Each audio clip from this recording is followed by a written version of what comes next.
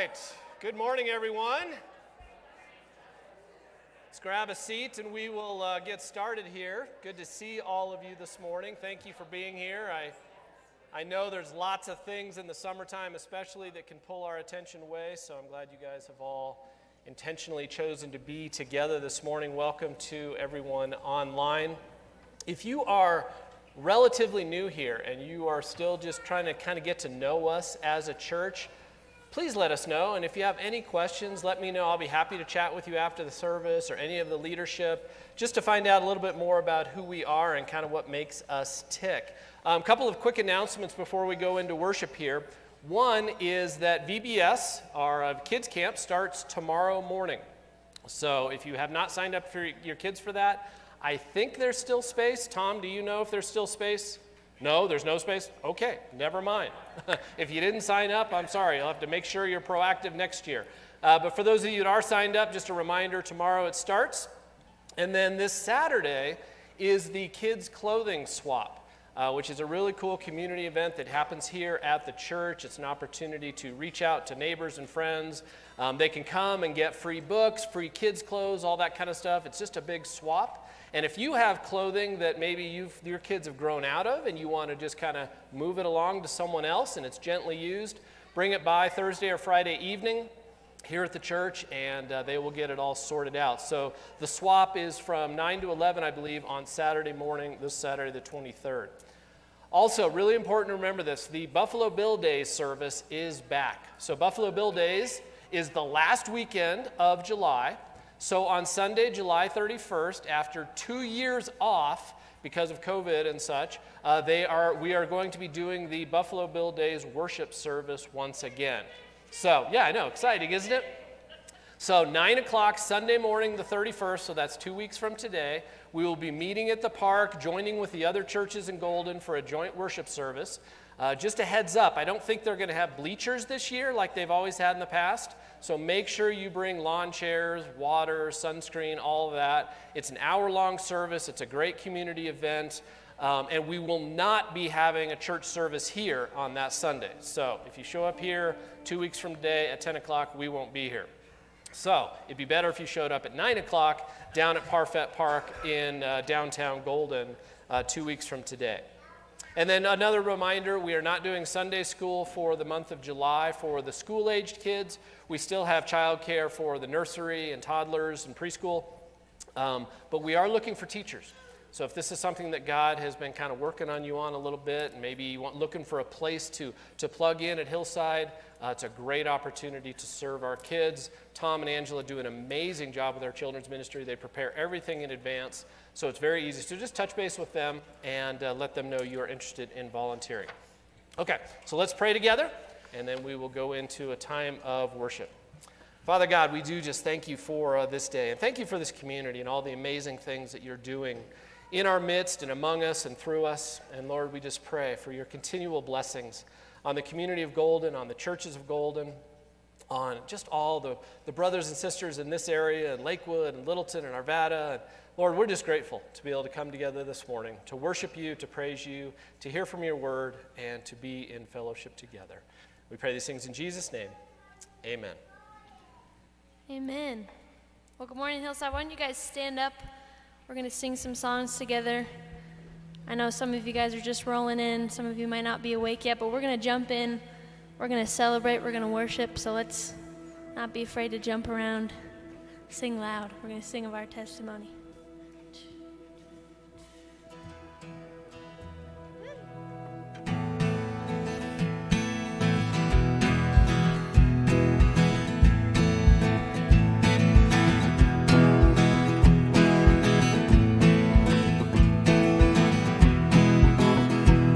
I saw Satan fall like lightning. Our darkness overcome. But the miracle that I just can't get over, my name is registered in heaven. I believe in signs and wonders. Resurrection power, still the mirror. miracle that I just can't get over. My name is registered in heaven, and my praise belongs to you forever. This is my testimony. This is my testimony from death to life. 'Cause grace rewrote my story. I'll testify by Jesus Christ the righteous. I'm justified. This is my testimony. This is my testimony. Yeah. Oh, yeah. Come together, sons and daughters, bought with blood and washed in water. Sing the praises of the Spirit, Son and Father.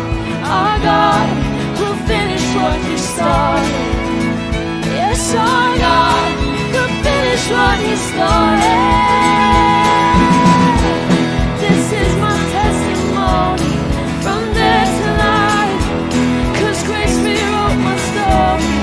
I'll testify by Jesus Christ the righteous. I'm justified. This is my testimony. This is my testimony. Yeah. Oh, yeah. Sing, if I'm not dead, if I'm not dead, you're not done. Greater things are still to come. If I'm not dead, you're not done. Greater things are still to come. Oh, I believe. If I'm not dead, you're not done. Greater things are still to come. Oh, I believe. If I'm not dead, you're not done. 'Cause I know greater things are still to come. Oh, I believe. This is my testimony from death to life. 'Cause grace rewrote my story. I'll testify by Jesus Christ the righteous. I'm justified. This is my testimony. This is my testimony. This is my testimony from death to life. 'Cause grace rewrote my story. I'll testify by Jesus Christ the righteous. I'm justified. This is my testimony. This is my testimony. Yeah.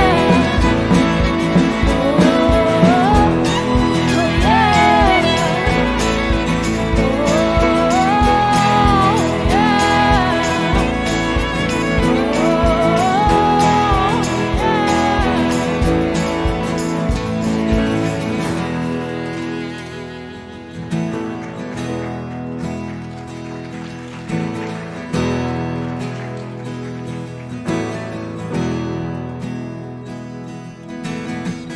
I open up to you.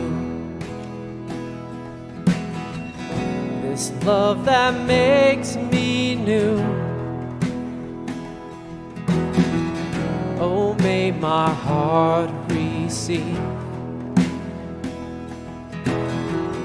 this love that carries me. Let's sing that again. I open up to you. This love that makes me new. Oh, may my heart receive this love that carries me from the head to the heart. Take me on a journey, letting go, getting lost in you. From the head to the heart, take me on a journey, letting go, getting lost in you.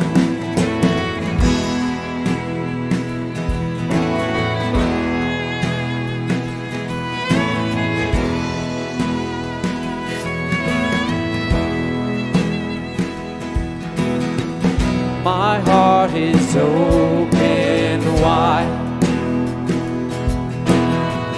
I will receive your light. You give me faith like a child. In you my heart runs wild. 'Cause there's no shame looking like a fool when I give you what I can't keep. Take a hold of you. 'Cause there's no shame looking like a fool when I give you what I can't keep. Take a hold of you.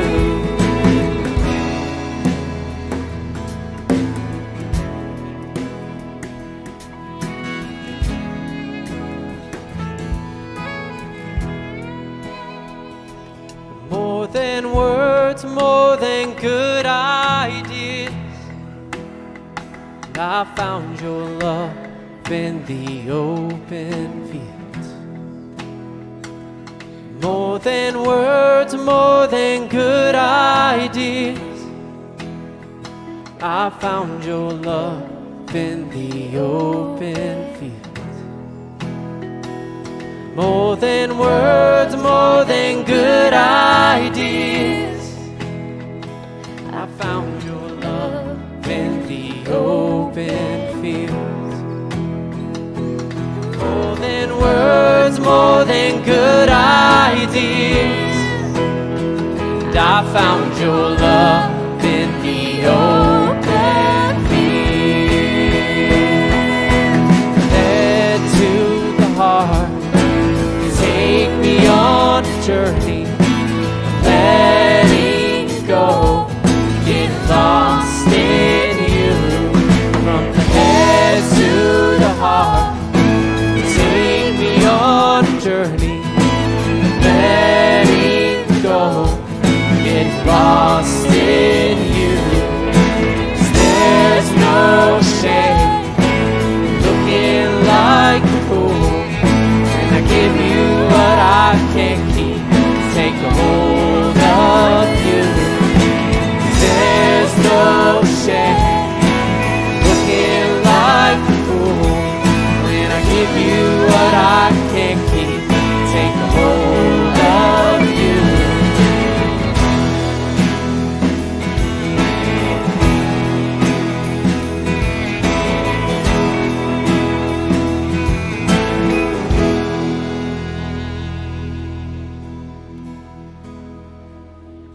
Lord God, we today just come before you, ready for what you want to do. So we pray for your just anointing over the message, over just the rest of the service, that you would just make yourself known to us in new and amazing ways that you just have not before, that we come to know you more. So, Lord God, we open up to you and just ask for you to do what you want to, God. Amen. Before you sit down, be sure to say hi to somebody next to you. And also, there is no youth group today. Forgot to mention that earlier.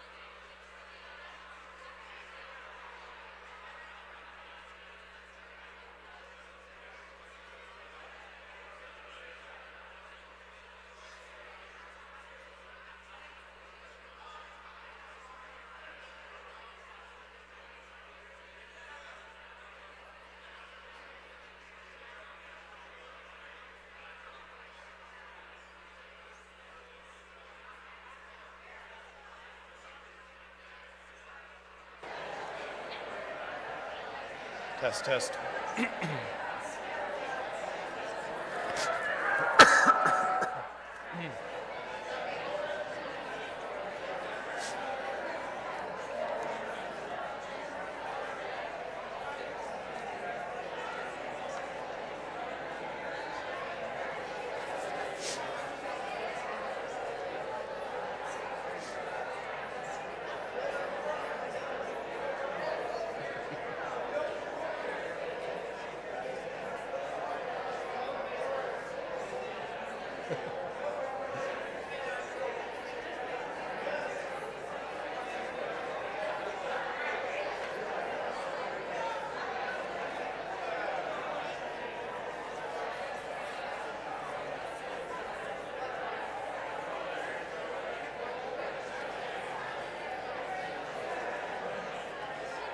All right, I think we will try to pick it back up here, so if you could grab a seat.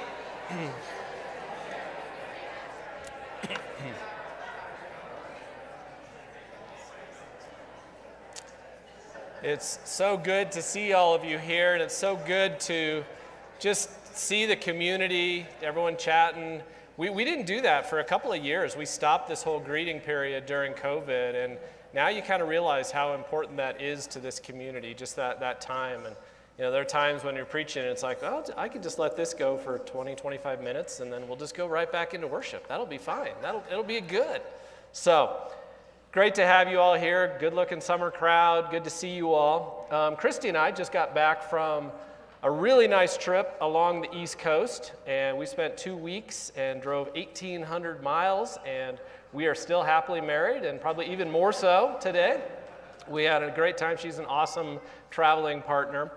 We were gone for a couple weeks, so we were gone over a couple of Sundays, and we were very intentional and went to a couple of churches. We went to one church right outside of Virginia Beach and another church right outside of Hilton Head.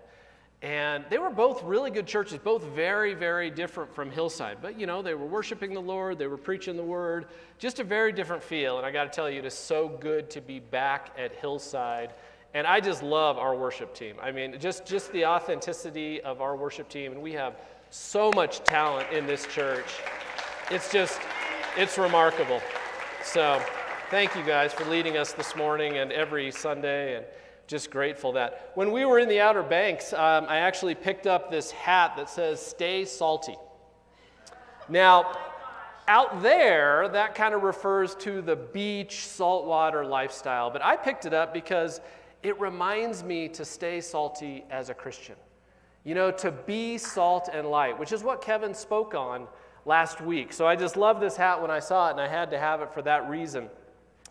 And our message for this week begins to kind of unpack what it means to be salt and light.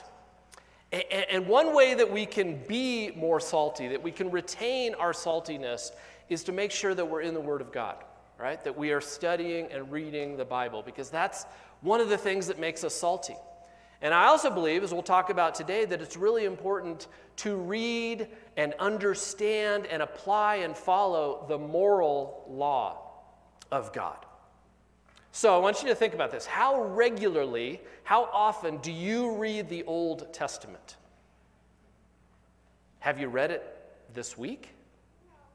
No. Okay, well, there we go. Have you read it this month? Have you read it this year?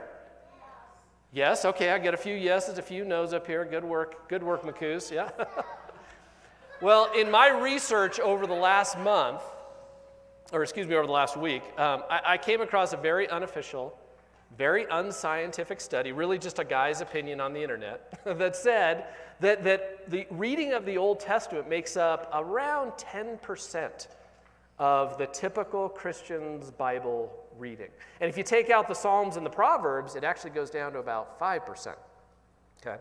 Now, again, that was just someone's opinion based on a very loose, informal study, but it's probably not too far from the truth. We don't really spend a lot of time in the Old Testament. Now, as a church, we have gone through, as you know, we kind of preach exegetically, we go through a book. Like right now, we're going through the Sermon on the Mount. passage by passage, verse by verse. We just finished the book of Galatians. We have done a number of Old Testament books over the years. It's been a few years since we've done one, but we'll be back in the Old Testament at some point. But we've done Judges, we've done Haggai, we've done stories about Abraham, series on Abraham and other leaders in the Bible in the Old Testament. And it's really valuable to have that balance. So the New Testament is obviously primary in understanding and living out the Christian faith. But the Old Testament and the New Testament together tell the whole story of God and his people and our faith. Yet we often neglect the Old Testament. Maybe because we think it's out of date. Maybe because we think it's intimidating or inaccessible. Maybe we think it's got kind of a different tone and we don't like the tone of the Old Testament compared to the New Testament. Or maybe it's because we believe or we've been taught somewhere along the way that somehow the Old Testament has been made irrelevant because of what Jesus did on our behalf. But I would suggest that none of those are valid reasons for not reading the Old Testament. And I would say that we should be reading it on a regular basis, and we should be studying it, and we should be connecting it with the New Testament and reading the entire Word of God. And our passage for today out of the Sermon on the Mount, which is our study right now, addresses this issue. So let's read it. So this is Matthew 5, 17 through 20. Do not, and this is Jesus speaking, remember, in the Sermon on the Mount. Do not think that I have come to abolish the law or the prophets. I have not come to abolish them, but to fulfill them. For truly I tell you, until heaven and earth disappear, not the smallest letter, not the least stroke of a pen will by any means disappear from the law until everything is accomplished. Therefore, anyone who sets aside one of the least of these commands and teaches others accordingly will be called least in the kingdom of heaven. But whoever practices and teaches these commands will be called great in the kingdom of heaven. For I tell you that unless your righteousness surpasses that of the Pharisees and the teachers of the law, you will certainly not enter the kingdom of heaven. So passages like these really demonstrate that so much of what Jesus taught during his time on earth, and so much of what he taught through the apostles and through the writers of the New Testament, was based on the Old Testament. Found its foundation in the Old Testament, found its foundation in what they called the Scriptures. So when you see references to the Scriptures in the New Testament, Paul and Jesus and Peter, they're talking about the Old Testament. The New Testament hadn't been written yet. They were in the process of compiling this, and it would take several hundred years for it to fully come together. But they're talking about the Old Testament Scriptures. And so you see how much of it was reliant on that. So it's impossible, I believe, to fully understand the New Testament apart from the Old Testament. And that can seem like a paradox, because we are under a covenant of grace, not a covenant of law, yet the law still matters. But before we continue, let me pray for our time in the Word this morning. God, we just thank you for your Word, for all of it, for just the totality of your Word. And Lord, I just pray that this message would illuminate your Word and illuminate the truth for us, that you would be glorified and that we would be edified and encouraged by what we hear today. In Jesus' name, amen. Now, our overall study our overall theme for our study of the Sermon on the Mount is the King teaching about his kingdom. And one of the amazing things about the Sermon on the Mount, as you unpack it, is that every teaching flows from the teaching that comes right before it. So each of the Beatitudes flows from the one that comes before. And Jesus' teaching on salt and light flows from the Beatitudes. And his teaching on the law here in verses 17 through 20 really flows from the teaching of being salt and light. So the Beatitudes basically focus on the character of believers. And the teaching on salt and light that Kevin went through last week teaches on the function and the purpose of believers, to be salt and light in the earth. And then beginning with this passage on the law, we start to see how we go about doing that. What does it look like to be salt and light? So let's dig into what the king was teaching here in this passage, starting with verse 17. Okay? It says, do not think that I have come to abolish the law or the prophets. I have not come to abolish them, but to fulfill them. Now, the first thing we need to understand here is, what is Jesus referring to when he talks about the law and the prophets? Well, he's referring to the whole Hebrew Bible, okay? Or what we now call the Old Testament. The first 5 books of the Bible, Genesis, Exodus, Leviticus, Numbers, and Deuteronomy, make up what is known as the Torah, the law. Okay? And then the prophets, as Jesus refers to them here, refers to the rest of the Bible. Now, there's different ways that it's categorized. You have the law, the prophets, and the writings. In other places in the New Testament, it's called the law of Moses and the prophets, or it's just called the law. It's all referring to the Old Testament. So the prophets here includes all the major prophets, the minor prophets, the writings, the wisdom literature, all of it. So Jesus is saying everything here. Okay? Now, back in the 2nd century, in the early church, there was a bishop named Marcion. And Marcion believed that the entire Old Testament should be excluded from the Christian Bible. Marcion believed that the God of the Old Testament was different than the God of the New Testament. The God of the Old Testament was all about wrath and vengeance. The God of the New Testament was all about love and mercy. So he believed we should just toss out the Old Testament. Okay? But we see the same God throughout the Bible. There is a God of love and mercy and grace in the Old Testament, and there is a God of judgment and wrath in the New Testament as well. It's the same God all the way through. Now, Marcion also believed that many of the books in the New Testament should not be included in the Christian Bible.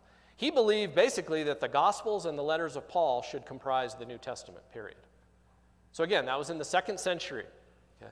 Now, he was shown to be wrong with that, and he was branded as a heretic by the early church. But unfortunately, that Marcionite mentality, that Marcionite theology, continues in the church today. And there are still people out there saying that we don't need to read the Old Testament. They say that because we are under a covenant of grace, we don't need to be concerned with the law whatsoever. But nothing could be further from the truth. What does Jesus say here? He says that he did not come to abolish the law. He did not come to repeal the Old Testament. His mission was to fulfill the Old Testament in its entirety. So as people who follow Jesus, it is imperative that we understand the law and what it is that Jesus came to fulfill. Now, originally, God gave the law to Israel, right? His chosen nation. And God gave them the law to show them what it meant to be a holy people, a consecrated people, a chosen people. And he gave them the law to make the nation unique and attractive among the rest of the nations, in order to draw the other nations to himself. Not to make them exclusive, but to make them inclusive of the other nations. So Israel was a theocracy, a nation under the rule of Yahweh, their king, and governed by the law that he had given them. Now, there were 3 different aspects of the law that we need to consider. Okay, the judicial aspect, the ceremonial aspect, and the moral aspects of the law. And there's 600 plus laws in the Old Testament, and they can all be sort of categorized according to this grid. Now, the judicial aspect of the law basically governed the practical day-to-day aspects of people's lives in Israel. So this included laws about agriculture, building, clothing, diet, cleanliness, settling disputes, etc. And so these laws were specific to Israel as the chosen nation of God in their particular historical situation. Now, Jesus was a Jew, and Jesus followed the judicial aspects of the law perfectly his entire life. When he was put on trial in front of the leaders of the Jewish people right before his crucifixion, they could find nothing wrong. They could find no breach of law. And so he fulfilled the judicial law. Now, furthermore, the judicial law no longer holds sway because the nation of Israel is no longer a theocracy. Okay? When Jesus was crucified, the nation of Israel rejected their Messiah. Okay? John 19:15 says, the people of Israel shouted, "Take him away, crucify him." And Pilate responded, he said, "Shall I crucify your king?" And the leaders, the chief priests of the people said, "We have no king but Caesar." Excuse me. See, Israel was a theocracy. God was supposed to be their king. And you read back in Samuel and where they demanded a king of their own. Okay, but God was supposed to be the king. So they rejected him. And right before his crucifixion, Jesus had warned the Jews. He says, therefore I tell you, the kingdom of God will be taken away from you and given to a people who will produce its fruit. Okay, now, I believe that God will redeem Israel. And I believe that Israel will be an essential part of the end times. But at that point in history, at the crucifixion, when they rejected the Messiah, that relationship between Israel and God was interrupted, and the kingdom of God was removed from them. And Israel was no longer a theocracy, and the judicial law was no longer in force. Next, the ceremonial aspects of the law governed Israel's religion and ritual, and there are numerous laws about their religion and ritual and how the temple was to be built and how the purification and ordination of the priest was to happen. So I'm oversimplifying it dramatically here, but one of the primary aspects of the ceremonial law was the entire sacrificial system.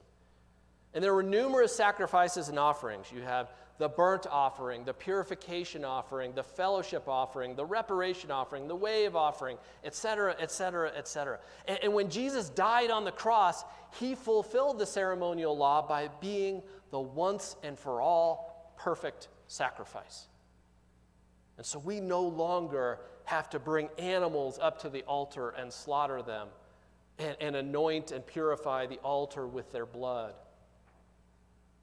See, his perfect sacrifice brought all the other sacrifices to an end. And because of that, the ceremonial law no longer applies. Now, the third aspect of the law is the moral law. And this was God's standard of behavior for Israel. And at the core of the moral law was the Ten Commandments. And the moral law governed the people's relationship with God, and it governed their relationship with each other. And the moral law of God was ultimately given for all people, not just Israel. Israel was to be the exemplar. They were to be the example of the moral law to all the other nations. And they were to teach the other nations God's moral law. Now, Jesus fulfilled the moral law with his sinless life, his perfect righteousness. He obeyed every command and he lived up to every standard, something that no one else could ever do, just Jesus, because he was God. So he fulfilled the moral law. But it still informs us today about what it means to live morally. And in giving us the Holy Spirit, Jesus continues to fulfill the moral law of God through us, his followers today. And we fulfill the moral law of God by yielding to the Holy Spirit and allowing him to work in our lives. So we are part of the ongoing fulfillment of the moral law of God. Okay? Now, it doesn't mean we live perfect, sinless lives, but it does mean that Christ lives out his life through us by the power of the Holy Spirit. So while the judicial and ceremonial aspects of the law no longer apply technically, the moral law of God does. Now, again, I would say here that even though these judicial and ceremonial aspects don't apply, there is still value in reading those. Because at a very minimum, they tell us about the character of God. So again, I wouldn't throw them out. I would continue to read them. Okay? So the moral law of God still applies. In fact, 9 of the 10 commandments are repeated in the New Testament and commanded to believers. Who knows which one is not repeated? It's the Sabbath. The Sabbath command is not repeated. Jesus talks about the Sabbath, but the command is never repeated because Jesus is our Sabbath. By believing in Jesus, you enter into rest. And no particular single day is more holy than another. That doesn't mean you shouldn't, honor the Sabbath if that's your thing. But Jesus is our Sabbath, and we've already entered into that eternal rest, if you will. Okay? And as we will see when we start looking at the so-called antitheses, and I'll explain that next week, but there's these 6 antitheses in the Sermon on the Mount. You have heard it said, do not commit adultery, but I tell you, even if you look at another woman with lust in your heart, you've already committed adultery. So you have these 6 antitheses. And what we see in those antitheses is that not only are these commands repeated in the New Testament, but in some cases they're elevated to a whole new level. Now, before we go on, it's really important to note that we don't obey an external set of laws out of fear or in order to attain our salvation. Rather, we obey this internal law, guided by the Holy Spirit, written on our hearts, and we obey out of love and gratitude for our salvation. From our salvation. So we don't obey them for our salvation, we do them from our salvation. Let's continue with verse 18. Okay. It says, what Jesus is saying next is that the law, God's word, is permanent and unchanging. For truly I tell you, until heaven and earth disappear, not the smallest letter, not the least stroke of a pen will by any means disappear from the law until everything is accomplished. Now, you've probably heard this other ways. The King James puts it as not a jot or a tittle will be taken from the law. It's the same idea. And to a Jewish audience, the smallest letter would have represented the yod, the smallest letter in the Hebrew alphabet, which is basically like a little apostrophe. And the least stroke of a pen would have represented these small marks that distinguish one Hebrew letter from another. And what Jesus was saying here is that not only would the smallest letter not disappear, but not even the smallest part of a letter would disappear from the law. Not even the most insignificant part of God's word will be removed until everything is accomplished. Now, as I've already mentioned, Jesus brought to completion the judicial law and the ceremonial law. But God's moral law, centered on the Ten Commandments, is still every bit as valid. And Jesus held the law in high regard, which we see in the next verse. He says, therefore, anyone who sets aside one of the least of these commands and teaches others accordingly will be called least in the kingdom of heaven. But whoever practices and teaches these commands will be called great in the kingdom of heaven. So we are still called to practice and teach the moral law of God. Now, one of the things that's been happening in our culture, I know you've all seen this, over the last several decades is a decline, a sliding into moral relativism. Expressions like, oh, just do your own thing. Or, hey, what's true for you isn't necessarily true for me. Those statements become standard in our society. Now, interestingly, this attitude was also prevalent in the time of Judges in Israel's history, when everyone did what was right in their eyes. That was a period of moral relativism in Israel's history, and arguably the darkest time in Israel's history. A horrendous time. If you read the account of Judges all the way to the end, it is a horrible time in their history. They end up in full civil war in the nation of Israel. You see, freedom is often equated with doing what we want to do. And people today are desperate to find fulfillment in the moment, regardless of standards and regardless of consequences. And we don't want to be held accountable for our actions. Okay, that drives relativism. We justify things. Now, this all stems, I believe, from a breakdown in the connection between absolute truth and morality. Okay. You see, rules without absolute truth behind them are rules that have no absolute authority. And over time, as we see in our culture, rules change based on the whims of who's in power. Okay. So in a society where absolute truth is abandoned, in a society where God is abandoned, then the basis for law and morality is abandoned, and everything becomes relative. And we see throughout history, when that happens, it results in chaos. It results in anarchy. Okay. So we need absolute truth. Now, this slide into relativism, sadly, happens within the church as well. Okay. In the interest of love and forgiveness and grace, we start to excuse sin. We start to ignore sin. We start to justify sin. And we just overlook it because we're so focused on love and forgiveness, which are good things. But as you look at the Bible, there is always a tension in these things. There is a tension between the holiness of God and the grace of God, between the justice of God and the righteousness of God and the goodness and love of God. We can't ignore these things. Okay?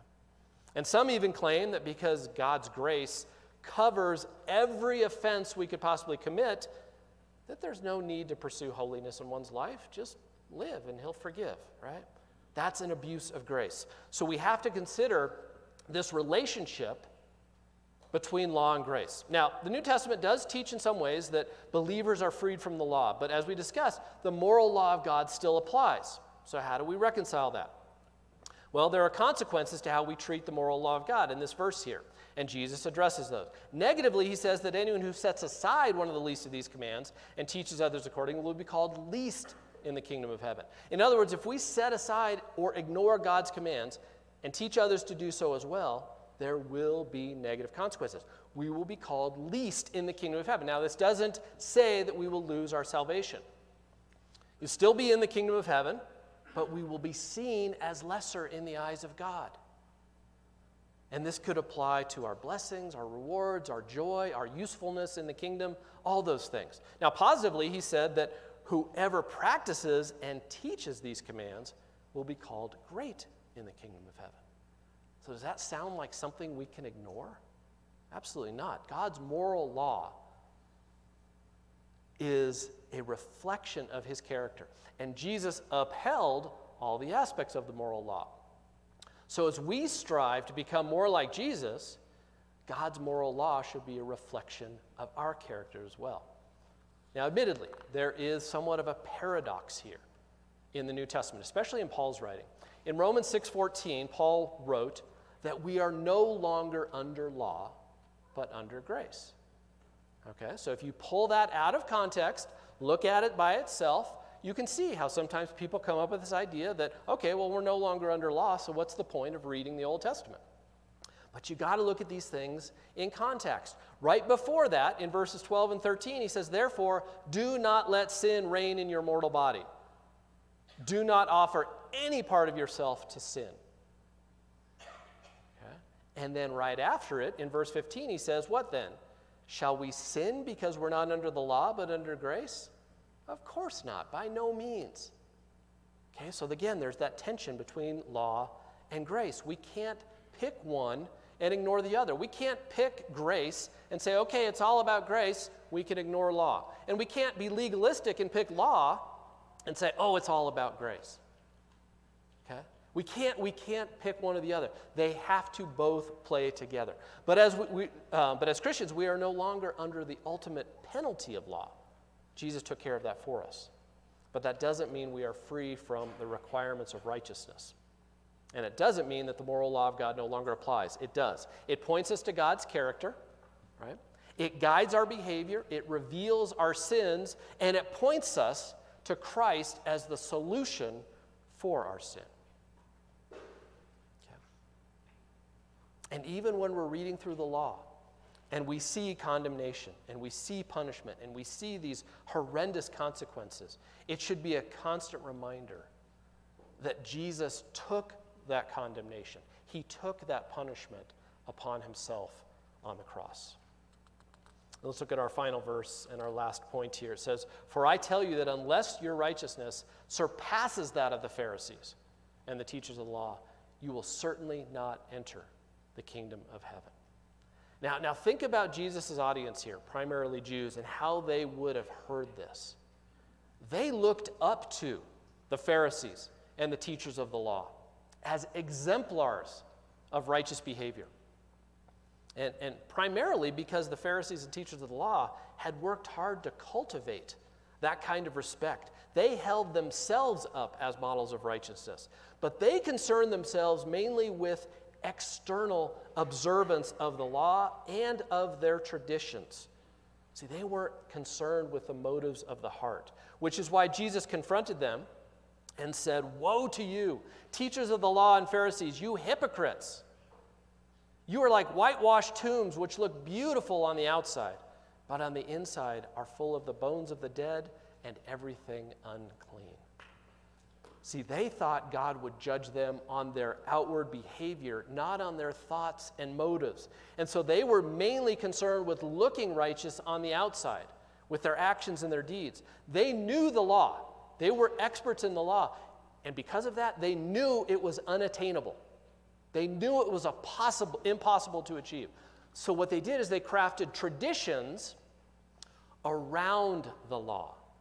And that was what primarily drove their behavior. They compiled lists of do's and don'ts that were inspired by the law, but were attainable by human beings. And these traditions were actually more detailed than God's laws, but they stayed within the bounds of human accomplishment. So their whole system was based on self-righteousness and on reducing the standards of the law to something that they, as teachers of the law, could achieve and adhere to because they knew the rules, but the common Jewish person on the street couldn't because they didn't know all the rules. But Jesus would not accept their self-righteousness. Their righteousness was only external, their religion was dead, and it made them proud instead of humble. And Jesus was saying that to enter the kingdom of heaven, one had to have a greater righteousness, one that surpassed the righteousness of the Pharisees. And as we discussed in our study of Galatians, one of the main purposes of the law was to be a tutor, to help us come to the conclusion that we could never achieve the righteousness of God on our own, because God demands perfect righteousness, which is an impossible standard. But that's why we need Jesus. He fulfilled the judicial law on our behalf. He fulfilled the ceremonial law on our behalf. He fulfilled the moral law on our behalf. And he continues to fulfill the moral law through us today. And when we believe in him, when we accept him as our Savior and submit to him as our Lord, we are clothed, literally clothed in that righteousness. And at that point, when God the Father looks at us, he no longer sees our sin. He sees us as righteous in and through Christ. So that surpassing righteousness that Jesus spoke of here comes from knowing Jesus and being clothed in his righteousness. So, the moral law of God still matters. It points us to God's character.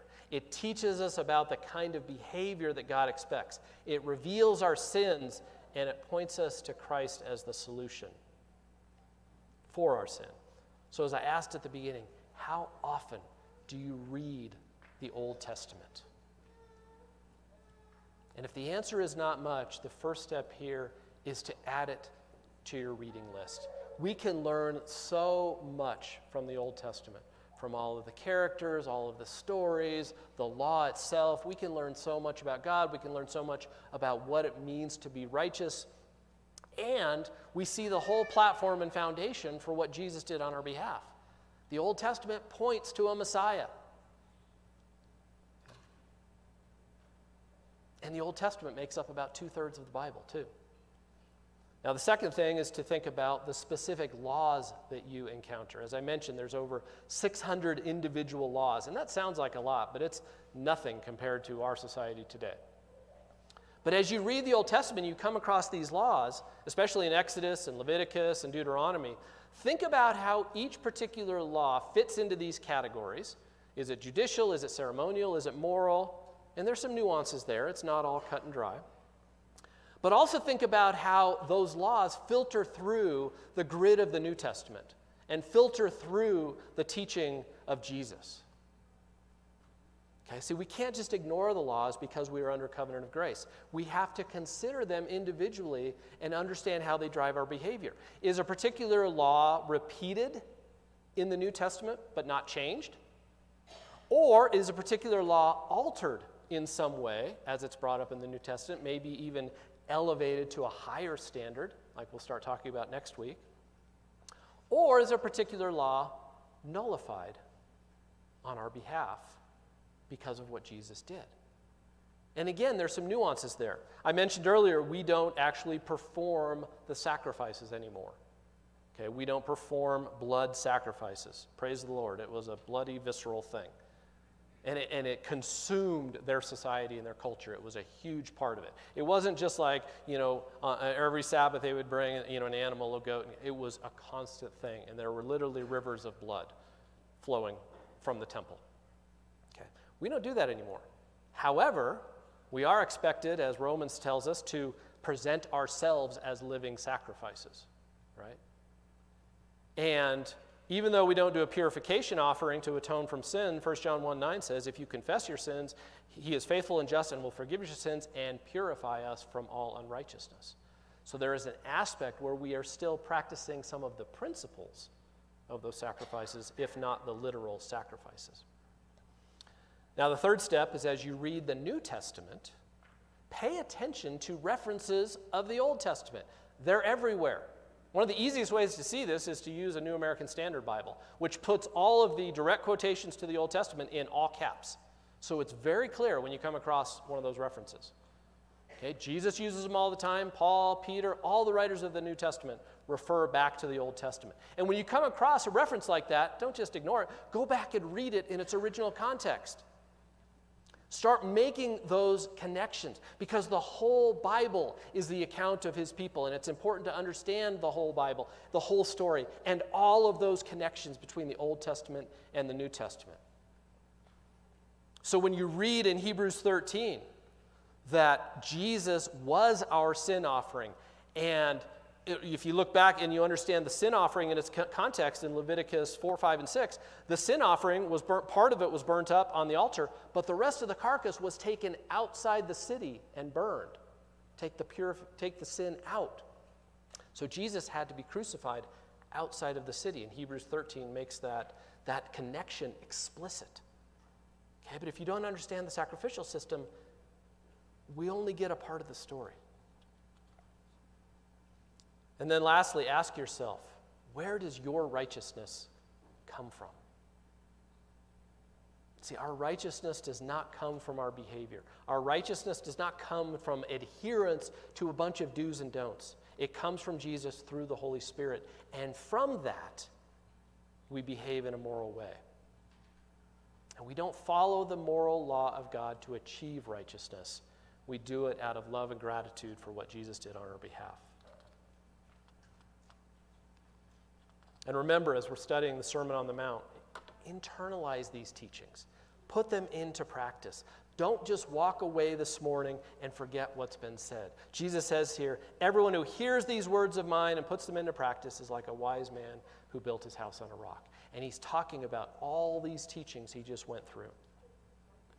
So review it, reflect on it, talk about it, ask questions, and figure out how to put it into practice in your life. Let's pray. Almighty God, we just are humbled by just your goodness in our lives and what Jesus did on our behalf. We are so thankful, Lord, for his sacrifice and his fulfillment of the law for us. And Lord, we confess that at times we take the easy way out and just rely completely on grace, which your grace is a good thing. But that doesn't mean we can abuse it. And so, Lord, help us to understand your standards. Help us to live as salt and light. Help us to live out the character and quality of the Beatitudes so that others will notice, so that others will be drawn to us and ultimately drawn to you. In Jesus' name we pray. Amen.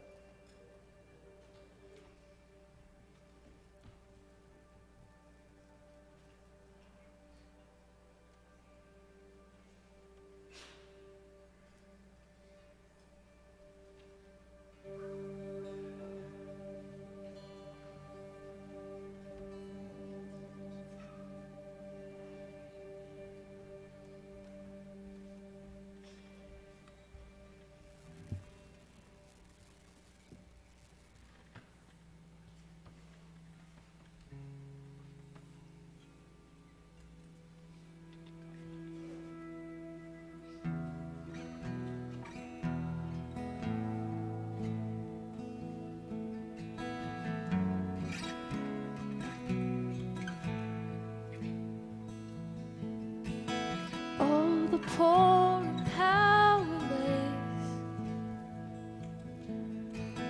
all the lost and lonely, all the thieves will come confess and know that you are holy, and know that you are holy, and all will sing out hallelujah, and we will cry out hallelujah, and all will sing out hallelujah, and we will cry out hallelujah.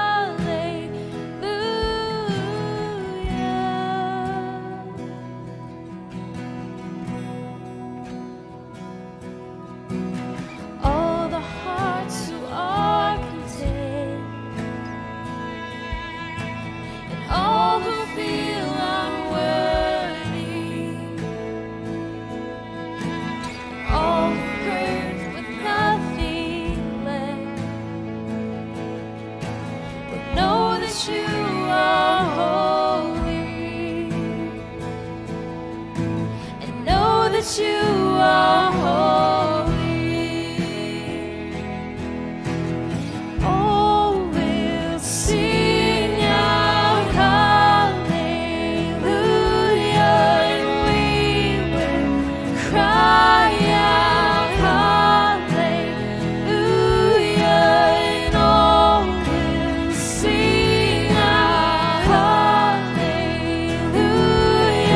and we will cry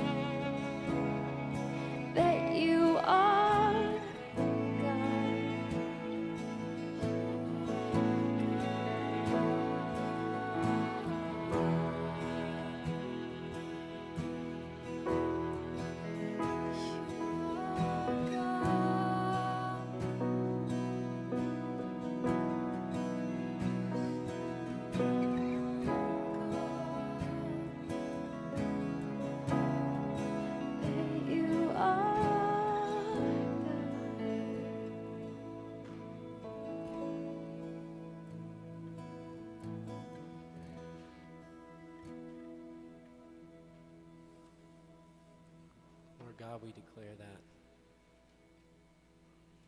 We declare that as a congregation and as individuals, that you are God. We thank you, Lord Jesus, that you came, you fulfilled the law, and that you're continuing to fulfill the moral law, and that you've given us your Holy Spirit to help us on this side of heaven.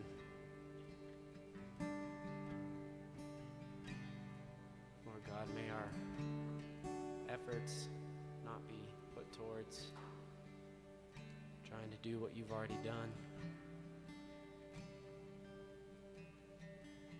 but may our hearts just be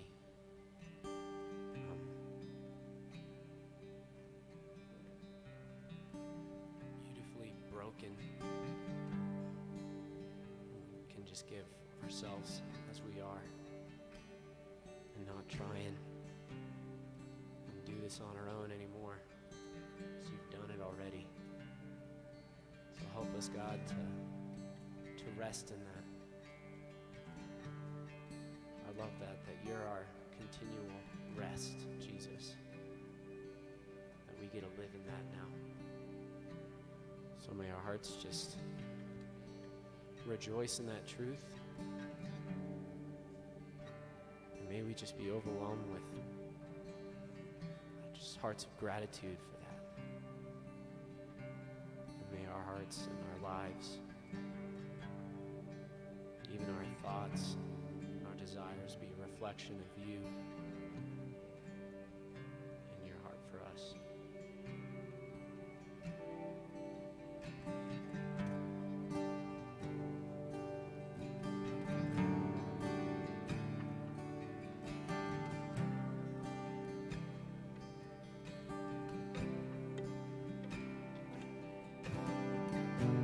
You are the light, song of my life.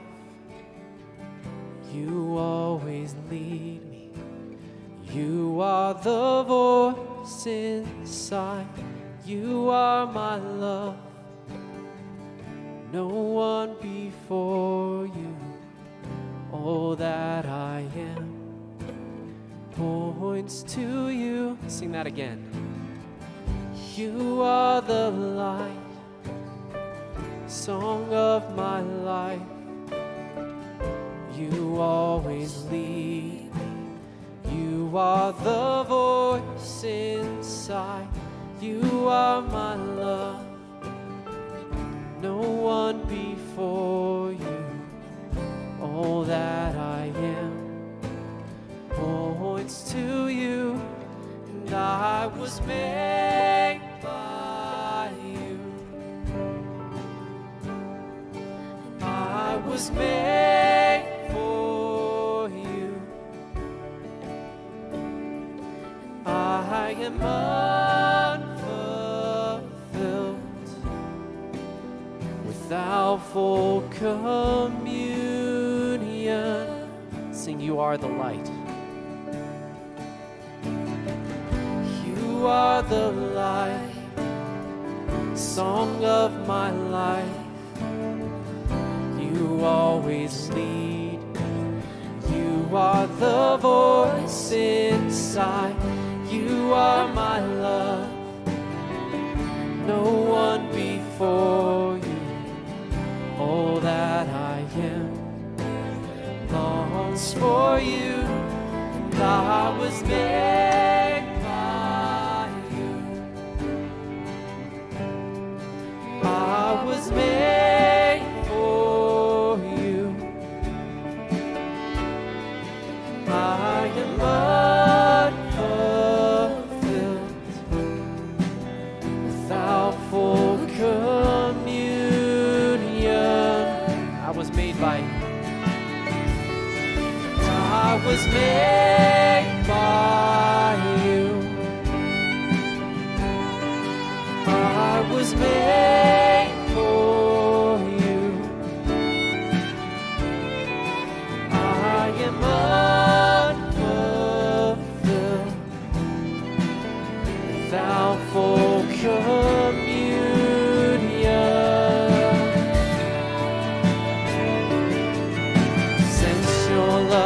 got a hold of me. Since your love got a hold of me, I'm a new creation.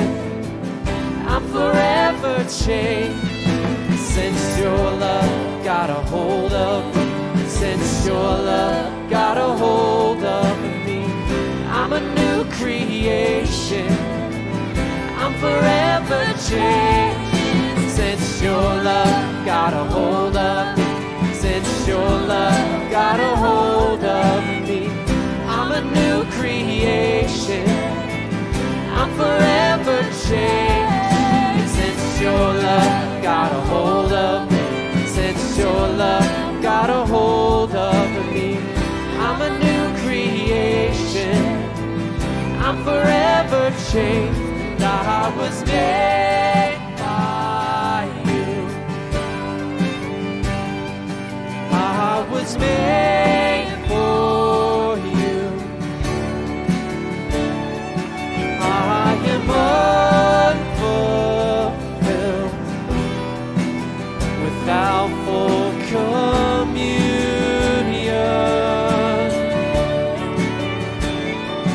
I was made by you. I was made for you. I am unfulfilled without full communion.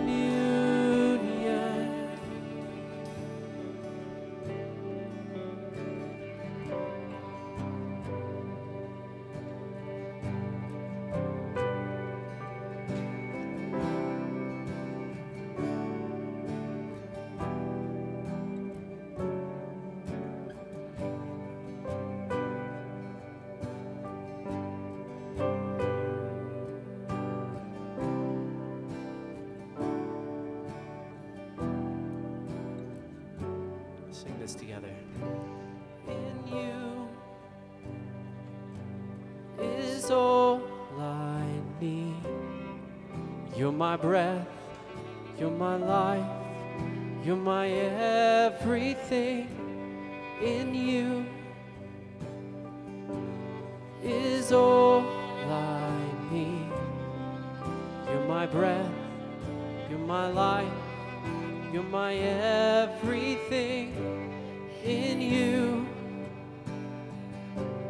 is all I need.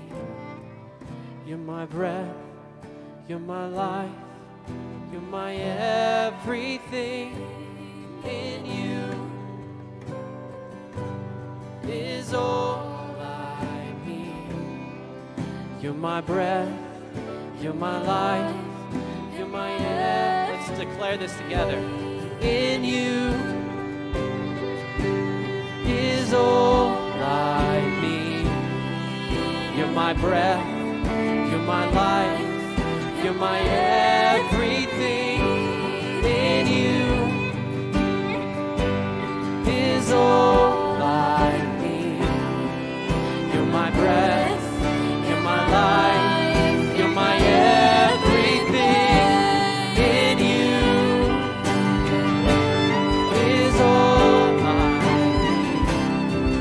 You're my breath, you're my life, you're my everything. In you is all I need. You're my breath, you're my life, you're my everything. In you is all I need. You're my breath, you're my life, you're my everything.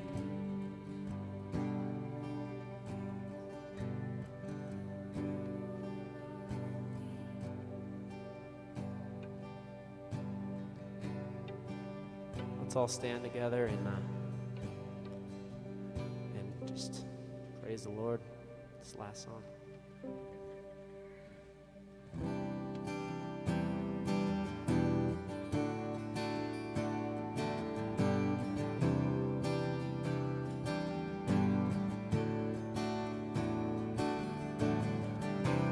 Father everlasting, the all-creating one, God Almighty. Through your Holy Spirit, conceiving Christ the Son, Jesus our Savior. Believing God our Father, I believe in Christ the Son, I believe in the Holy Spirit, our God is three in one. I believe in the resurrection, that we will rise again. I believe in the name of Jesus.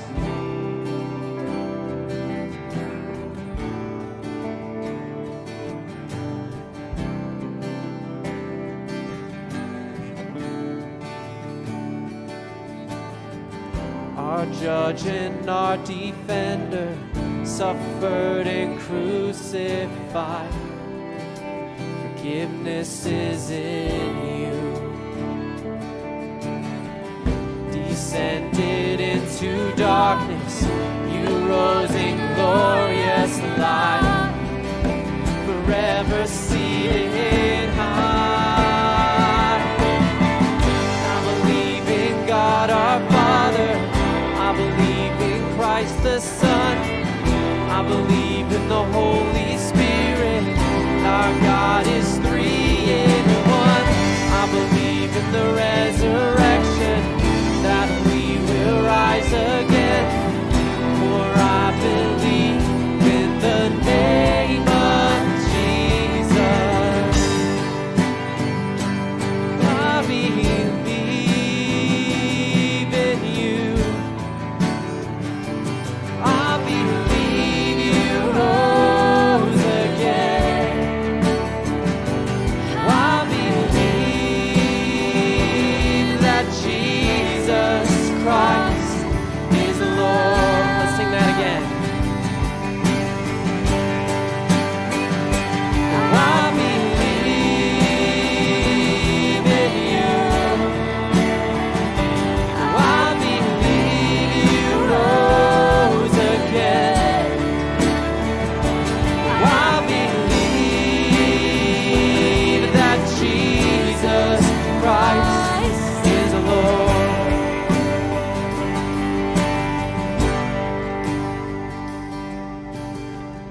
I believe in God our Father, I believe in Christ the Son, I believe in the Holy Spirit, our God is three in one. I believe in the resurrection, that we will rise again. For I believe in the name of Jesus. I believe in God our Father, I believe in Christ the Son, I believe in the Holy Spirit, our God is three in one. I believe in the resurrection, that we will rise again. For I believe in the name of Jesus. I believe in God our Father, I believe in Christ the Son, I believe in the Holy Spirit, our God is three in one.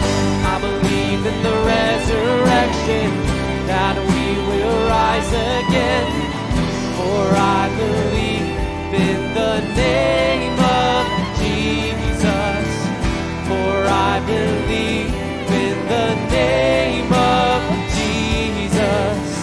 For I believe in the name of Jesus.